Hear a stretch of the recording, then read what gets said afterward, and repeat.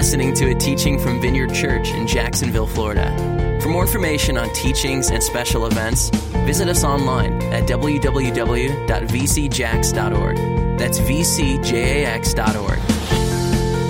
Now let's listen in.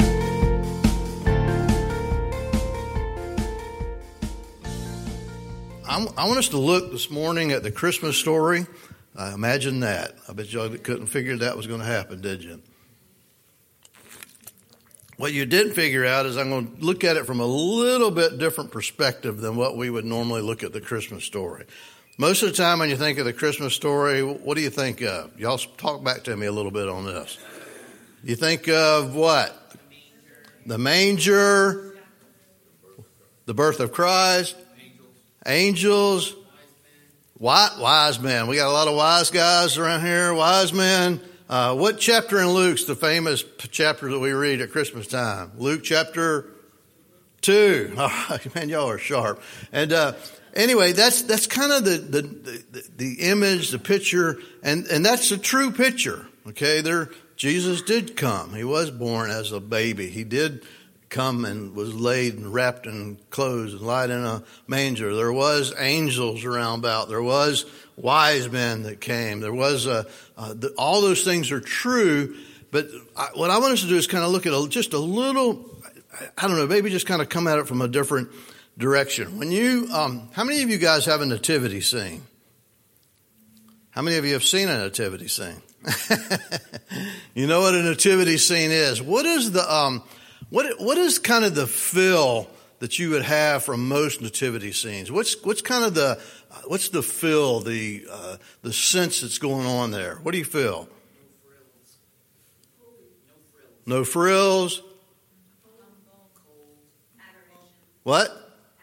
Adoration. How about peace? I mean, it's kind of typically nativity scenes, kind of a peaceful environment. You know, you got little baby Jesus with the halo on his head, and you know the angels are there, and you know all the cattle and the sheep are behaving themselves. Nobody's pooping in the stall. You know while Jesus is being born. You know it smells good. It just looks kind of serene, kind of peaceful, kind of just calm. Was that what you? I mean that.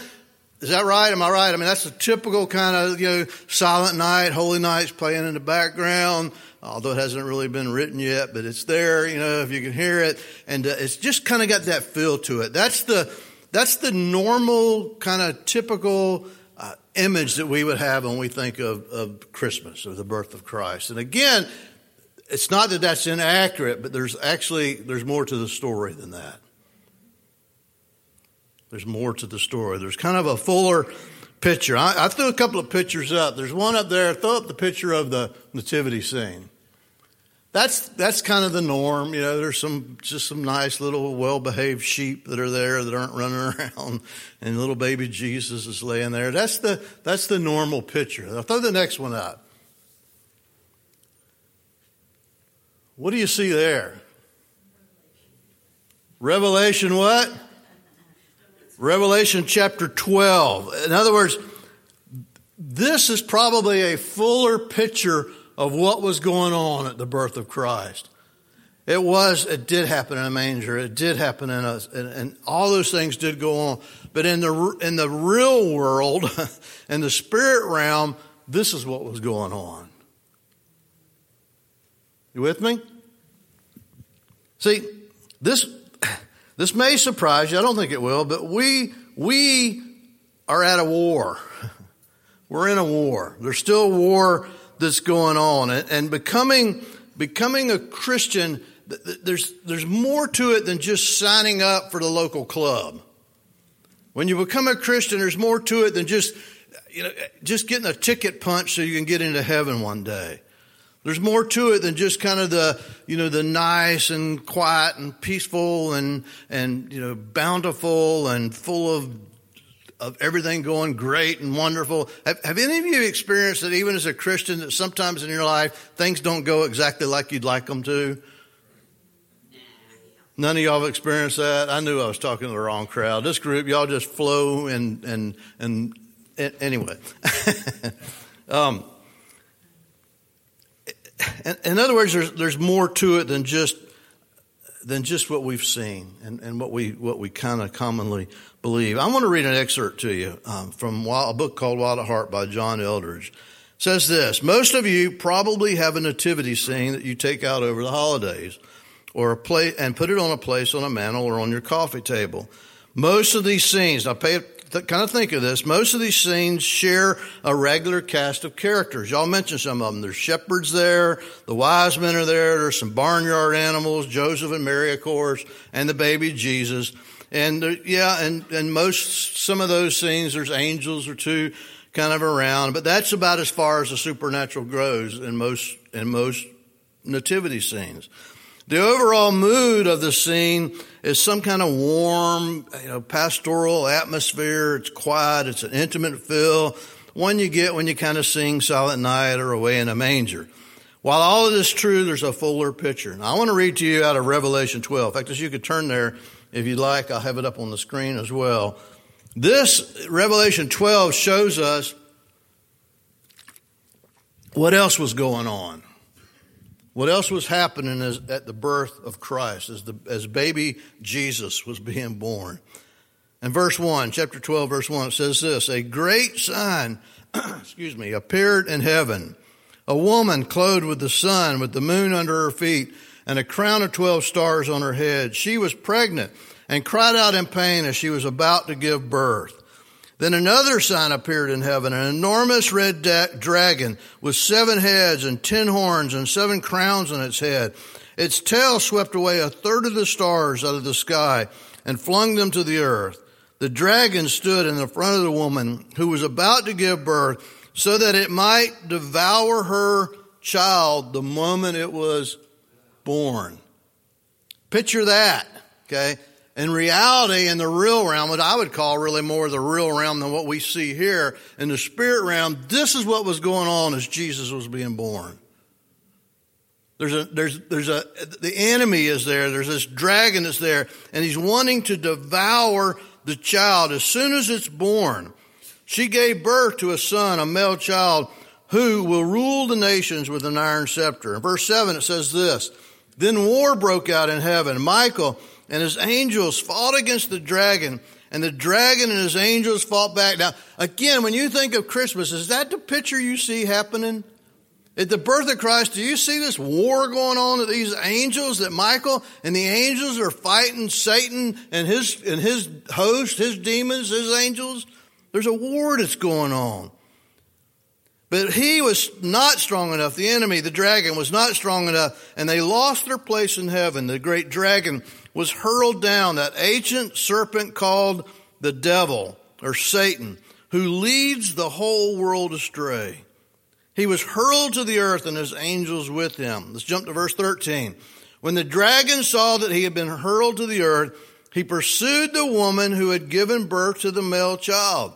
The woman was given the 2 wings of a great eagle so that she might fly to a place prepared for her in the wilderness, where she would be taken care of for a time and times and half of a time out of the serpent's reach. Now, we're not going to get into what all that means, but there's some typology and some pictures that are going on there of what's going to happen, some prophetic words.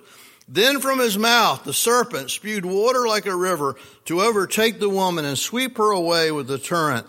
But the earth helped the woman by opening its mouth and swallowing the river that the dragon had spewed out of his mouth. I want to continue to read from you this excerpt. Philip Yancey, he says this: I have never seen this version of the story on a Christmas card. Have you? Even Hallmark doesn't have it. Yet, it is the truer story. The rest of the picture of what was going on that fateful night. Yancey calls the birth of Christ the Great Invasion, a daring raid by the ruler of the forces of good into the universe's seat of evil. Spiritually speaking, this is no silent night. It's D-Day. It's almost beyond our comprehension too, and yet I accept that this notion is the key to understanding Christmas, and is in fact the touchstone of my faith. As a Christian, I believe that we live in parallel worlds. This is still Yancey speaking. One world consists of hills and lakes and barns and politicians and shepherds watching their flocks by night. The other consists of angels and sinister forces and the whole spiritual realm. The child is born, the woman escapes. And the story continues like this. In verse 17 it says, Then the dragon was enraged by the woman, and listen to this, and went off to wage war against the rest of her offspring, those who keep God's commands and hold fast their testimony about Jesus. Who did he go to wage war against? Us'uns. Us.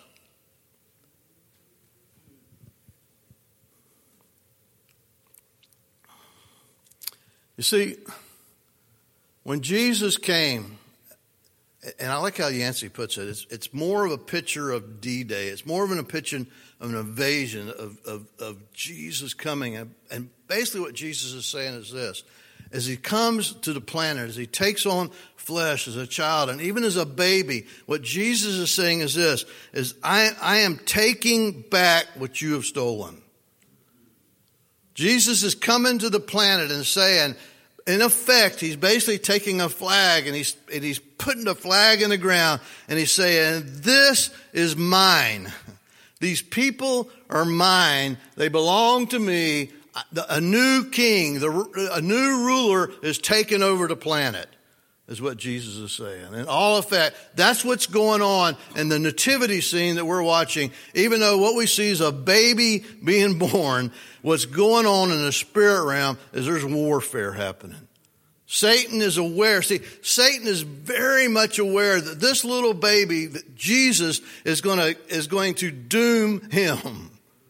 Why do you think for a second, why do you think that he tried so hard to take Jesus out even as a little baby? You remember that story? Remember how King Herod, wasn't it Herod? Right? King Herod, what did he do?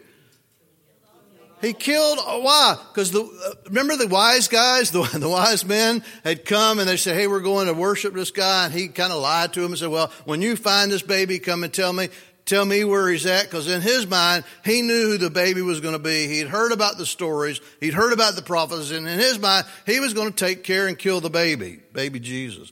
They left, went another way. So he then makes this proclamation and he kills all the male children from, I believe it's age 2, from age 2 down. Wipes them, kills them all. Now why do you think the enemy was trying to do that? Because he knew who Jesus was. He knew what was happening. He knew what was going to happen if this baby grows up and becomes a man. He knew that this man was going to come and was going to give his life and was going to die and was going to take over the world. He was coming and he was proclaiming the kingdom. That's what we like so much. That's what we, as Vineyard, we talk and you hear us talk so much about the kingdom of God and about the kingdom coming. The kingdom is the reign of God. You with me? When we talk about the kingdom of God, what we're saying is it's the rule and the reign of God. It's not necessarily a territory, but it's his rule and his reign. So when he's reigning and we pray this prayer, Lord, let your kingdom come, your will be done on earth as it is in heaven. What we're saying is, Jesus, we want you to reign right now, right here, in this thing, in this point, in this event, and whatever's going on in our life. Let your kingdom come here and now. Reign. We want you to rule over this. We want your will that's in heaven. When we're dealing with sickness and we say, Lord, let your kingdom come, what we're saying is, God, we want you to step in and rule and reign over this sickness. When we're fighting the enemy, when we're dealing with the demonic, when we're in the middle of warfare and we're praying, let your kingdom come, we're saying, in effect, God, come and rule here. Take authority, reign in my life against this thing that's happening. When we're dealing with poverty and financial issues and we're praying, God, let your kingdom come. What we're saying is, God, we want you to rule in our lives, in this area of our lives. That's what happened at the birth of Jesus. Jesus is coming to take back. He's coming as an invasion. He's coming and there's this warfare that's going on in the spirit realm because the enemy knows what's fixing to happen. That's the Christmas story. That's the story of Christ. Yes, it's a baby. Yes, it's a sweet little baby, and there's this manger in it. And it probably was a whole lot more hectic than the picture show. Have you ever been around a baby getting born? I mean, even in the nice settings we have, it's still a little hectic. Imagine in a manger, in a barn with a bunch of animals, what was going on. You see, Satan knew that his plan was to come and destroy the works of the devil. Jesus, at the onslaught, at the very beginning of his ministry, Jesus makes these proclamations. In fact, as in Matthew 4, it says this, that Jesus began his ministry by preaching the kingdom of God is here. Where's the kingdom? Here. Where's the kingdom now? Here. You with me? Yes, there's a kingdom in heaven, absolutely. But the kingdom of God is here and now. That's what we walk in. That's what we believe. That's what we speak, what we proclaim is the kingdom. In fact, it's in Matthew 12. I'm going to skip a couple of verses. He says this. Jesus says this. If I drive out demons by the power of the Spirit of God, then the kingdom of God has come upon you. You getting that picture? When Jesus, how many times over and over and over in the Gospels, Jesus spoke to these demons and told them to leave. And what did they do? They left. And Jesus is saying in this verse, when I've done that, when I speak to this demon and I tell it, get out of here, be gone, leave, you deaf spirit, go in Jesus' name. Go, you leave this place. But Jesus said, when I've done that, the kingdom of God has come. And we get to do that. Because the King lives where? In us. In us.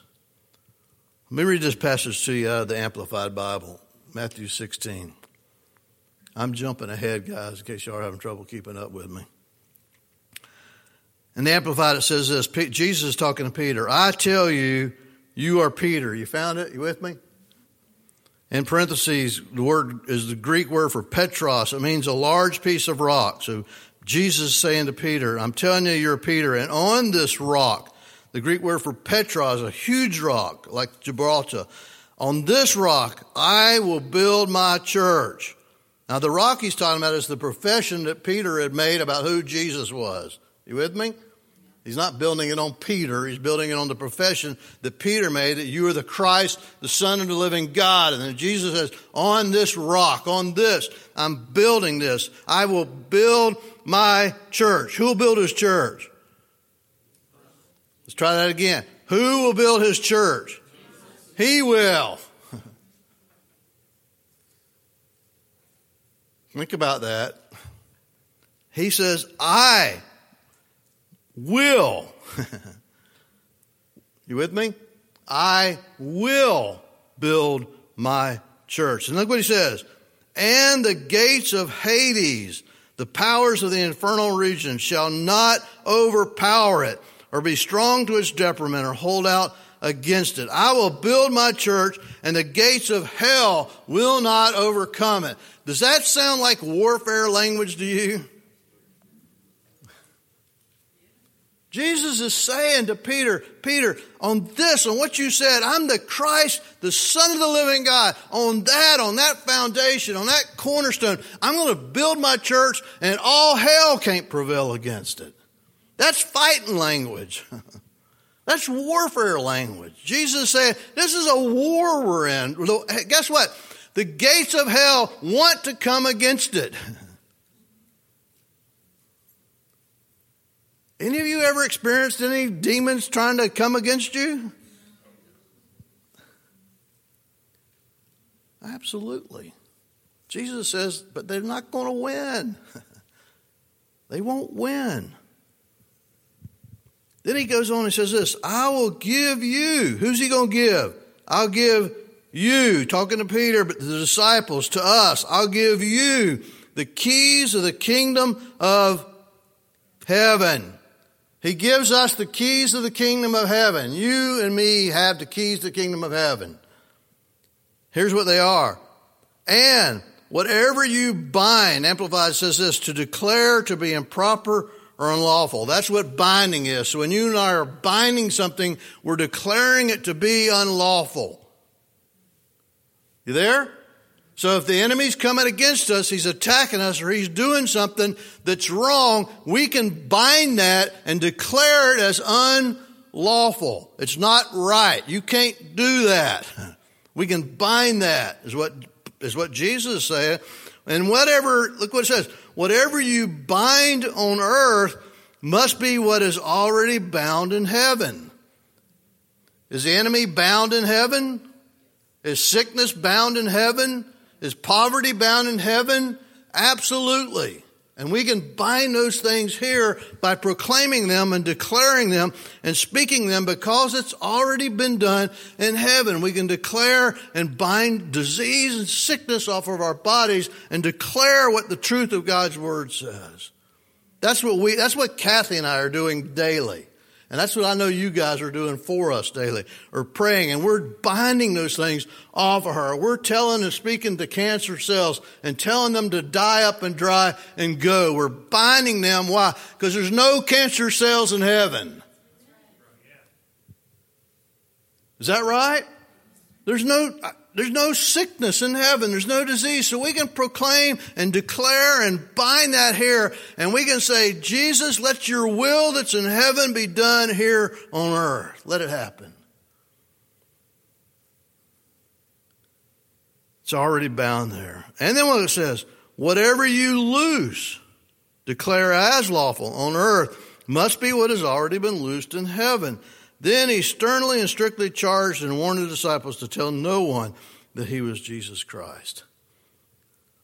I want to read another verse to you, Acts chapter 10, verse 38. This is one of the key verses in the Bible. One of the key verses. You ought to have this one underlined, circled, highlighted, memorized, and speak it regularly. It says this, how God anointed Jesus of Nazareth with the Holy Spirit and power. Who did God anoint? Jesus with the Holy Spirit and power. Why does that verse say that? Because Jesus, when he was here in flesh on the planet, he wasn't acting as God. He was acting as a man full of the Spirit of God. You with me? See, we couldn't, if everything Jesus did, he did because he was God, then you and I wouldn't be able to do it. Because we're not God.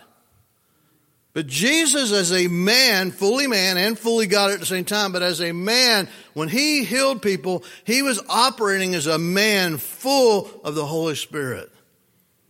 That's what it says here. God anointed him, Jesus, with what?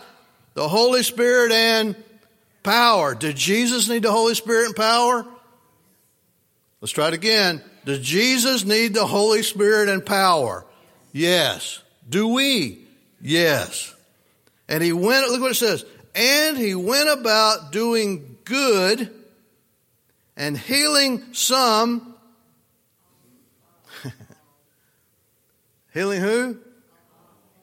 I misread things every now and then. Healing all.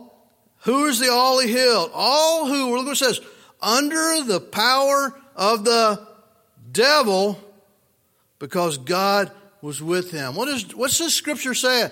People that were sick, people that were in disease that needed healing, many of them they were under the power of the devil. Sickness comes from, all right, let's try that one more time. Sickness comes from the devil. You with me? Yeah. Sickness comes from the enemy. Sickness doesn't come from God.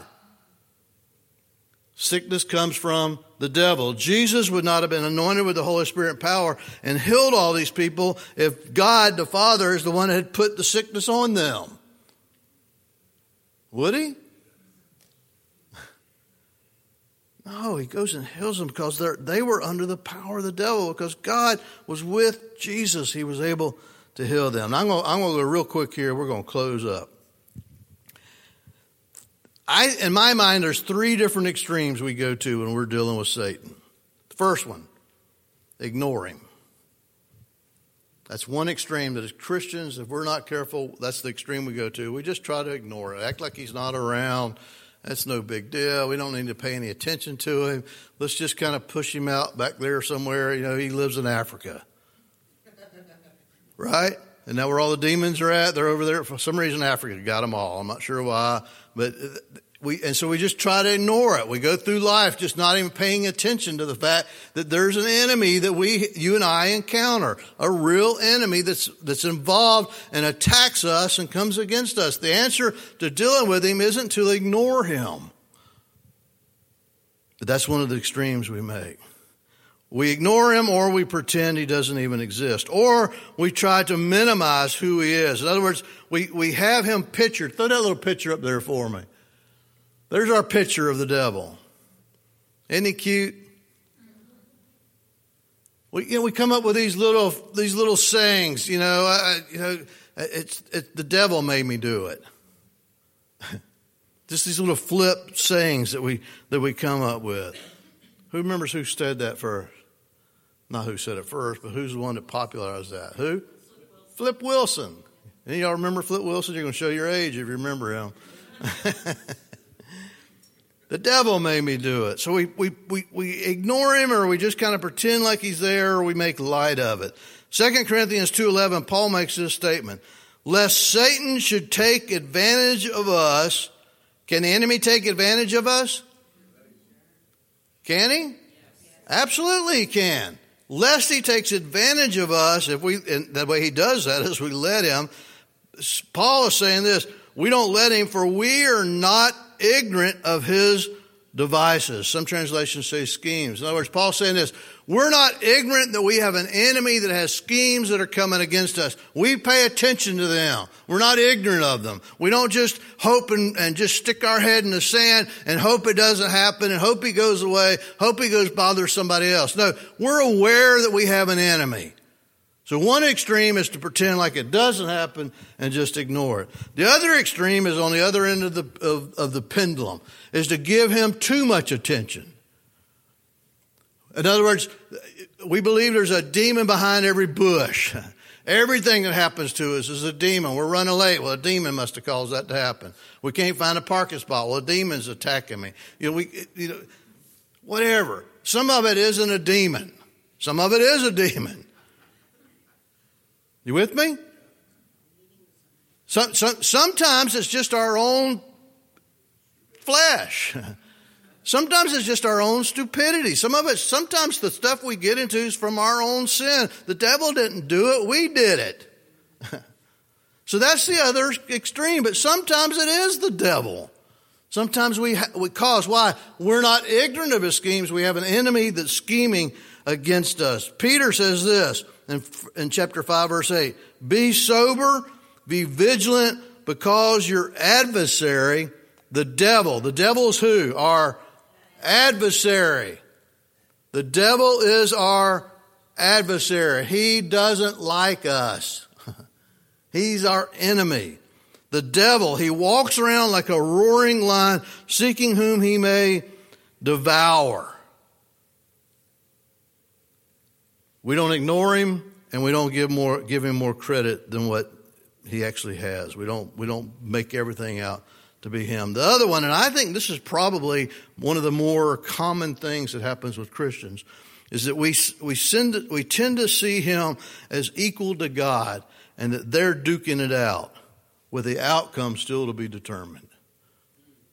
Sometimes if we're not careful, that's the mindset we can have. We got an enemy over here that's big and powerful, and he's duking it out with Jesus over here, and they're fighting it out and they're battling, and we think Jesus is probably going to win, but it kind of in our mind or in our spirit, we think somehow or another we've lifted him up and raised the enemy up to this level where he's the same strength as God is. We've put him on that platform. And so we think they're fighting it out. Show the picture, please. Can you see that? That's our picture. That's our vision. Jesus and the devil are arm wrestling over us, over the planet. One of them's going to win. And we believe as Christians, because the Bible tells us that Jesus is going to win. But sometimes if we're not careful, just in our attitude, the way we look at things, the way we face things, we think we give him this, we raise him up and say, he's that powerful and that strong that he can come against us and do these things. He's not even on the same playing field as Jesus. He's not. I mean, he's not even, I mean, if this is the devil, God is somewhere in infinity. That's how much bigger God is than the devil. They're not duking it out. They're not fighting one another. They're not arm wrestling. In 1 John it says this, you are of God, little children, and have overcome them, because he who is in you, who's in us? Jesus, he that is in you is greater. Everybody say greater. Greater. He that's in me, he that's in you, Jesus is greater than he that is in the world. He that's in the world is who? The devil. Greater. He that's in me is greater. I don't have to walk in fear. I don't have to cower down to him. I don't have to worry about what he's doing. I don't have to second guess what he's doing. Why? Because Jesus lives in me, and he that lives in me is greater than he that's in the world. I can walk in a strength because of that. I can walk in victory because of that. I've already read this verse, but Jesus of John again says, the reason the Son of God appeared was to destroy the devil's work. Did he do it? Absolutely. Jesus said it's finished. He finished his task. He destroyed the works of the enemy. James says this, submit yourselves to God and resist the devil, and he will flee from you. If I'm submitted to God and I'm resisting him, he has no choice but to flee, according to what this scripture says. He'll flee from me. Remember what Jesus said in John 10. It says this, the thief, who is the enemy, who is the devil, he comes to what? Steal, kill, and destroy. Jesus saying, I have come to give you life and give it to you abundantly. If something is going on in your life that's being robbed from you, being stolen from you, or something that's being tried to be, that's killing you, it's not Jesus. It's the enemy. And Jesus says, I came to give you life and give it to you abundantly. We can walk in life, guys. We have life. Christmas time was Jesus coming and being born as a child so he could come. His purpose for coming was to come. Jesus says, I come to give you life. So when we think of Christmas, Christmas shouldn't, and if we're not careful, we can get so caught up in all the peripheral stuff and all the mess that goes on around Christmas. If we're not careful, we can just get consumed with that kind of stuff. And Jesus saying, look, guys, Christmas is about me. Christmas is about me coming to give you life. That's what I came to do. I came as a baby. I came born of a woman, and there was warfare that was going on in heaven because of that. And we won. Jesus says, I defeated him. I destroyed his works. I have the victory. And because I am in you, you have the victory. We're at war. We have an enemy, guys. We have a real enemy. It's not the person sitting next to you. Sometimes you may think it is.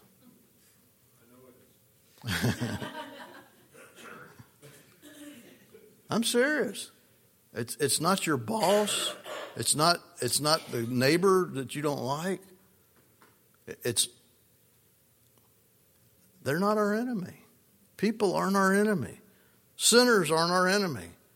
People that sin, people that live lifestyles that we don't like, people that live flagrant lifestyles that are sinners, they aren't our enemy. The government is not our enemy. Sometimes it may feel like it. April 15th, a lot of times I feel like the government is my enemy when he's taking all my money. But the government is not our enemy. Our enemy is the enemy. Is that deep or what? You ought to write a bumper sticker and put that on your car. The enemy is the enemy. The enemy is Satan, and he's been defeated. That's what we're celebrating. We're celebrating the birth of Jesus. But the birth of Jesus, the reason he came to be born was so we could celebrate Easter. Is that right? I mean, Jesus was born, and we'd celebrate it on December 25th. Whether he was born on December 25th, probably not. But we celebrate this time of the year to celebrate the birth of Jesus. But Jesus was born so he could die for us. And he died for us. Don't stop there. That's where many of us stop. We got forgiven from our sins, which is awesome. He died for us on Friday so he could be resurrected on Sunday. Resurrection is life. He died so we could have life. That's what we're celebrating. That's what Christmas is about. It's a time to celebrate the life of Christ, to celebrate the life that he gives us, to celebrate who we are in Jesus. I told you guys, as Christians, we ought to be known as party animals.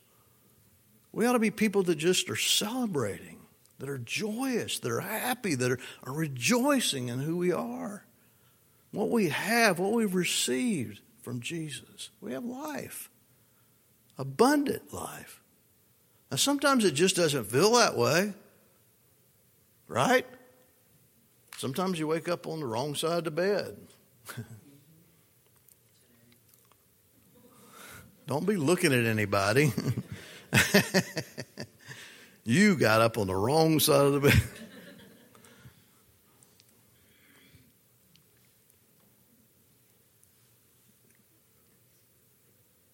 I'm telling you, God loves us so much. He does. I'm just overwhelmed. The last few years, I've just been, God just keeps taking me back to that. Just keeps taking me back over and over and showing me how much he loves us. He loves us. He loves us.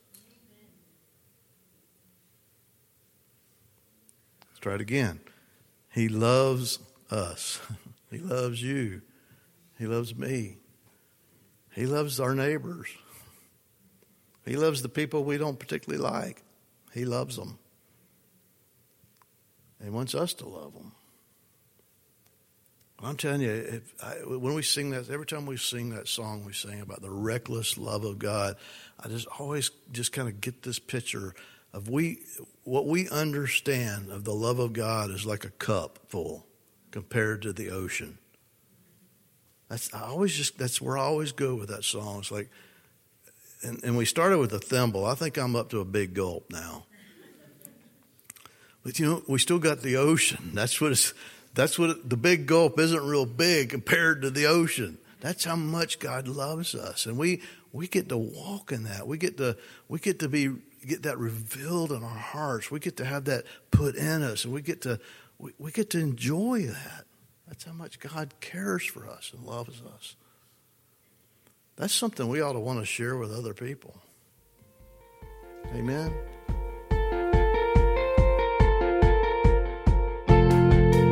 You've been listening to a teaching from Vineyard Church in Jacksonville, Florida. For more information on teachings and special events, please visit us online at www.vcjax.org. That's vcjax.org.